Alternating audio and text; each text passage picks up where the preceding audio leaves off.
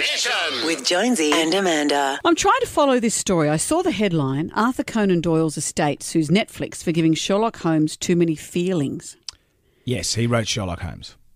Yes, but did you hear what I just said? Too many that feelings. They're suing for too many feelings. And I've looked into the story and it's a little confusing, but I'm trying to dilute it down. So there's a new film coming out, Netflix, Enola Holmes. And they're arguing that Sherlock Holmes has feelings and he respects women, and this violates copyright. So what I can figure is happening here is that the early work of Sherlock Holmes, as written by Arthur Conan Doyle, has been sold into public domain.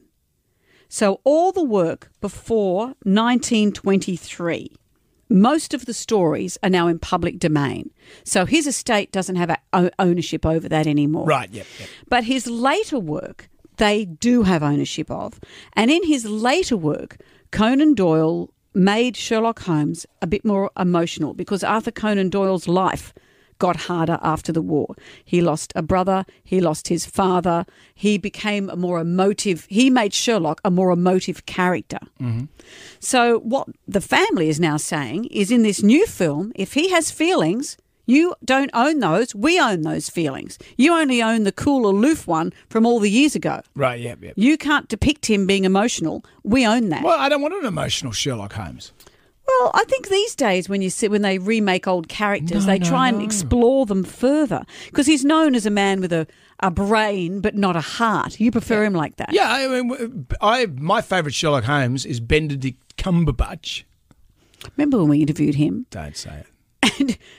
And in the meetings we had about it, I just couldn't say his name. I kept calling him Benedict. Yeah. And so when we went to interview him, I said, "Good morning, Benedict." Yeah. And you've ruined it for me. Now I say that all the Is it time. possible not to you've say ruined it? I blame you for that. I should sue you for that. But the thing about a Sherlock Holmes, he's Sherlock Holmes. You don't want a dreadful movie like the thing that Will Ferrell did. This is what's interesting. So they've sued for any films that involve him liking dogs, they've said here, or having any human warmth, being amenable to women, having actually a friendly relationship with his sister, being nice to his sister. They're suing for all of that stuff.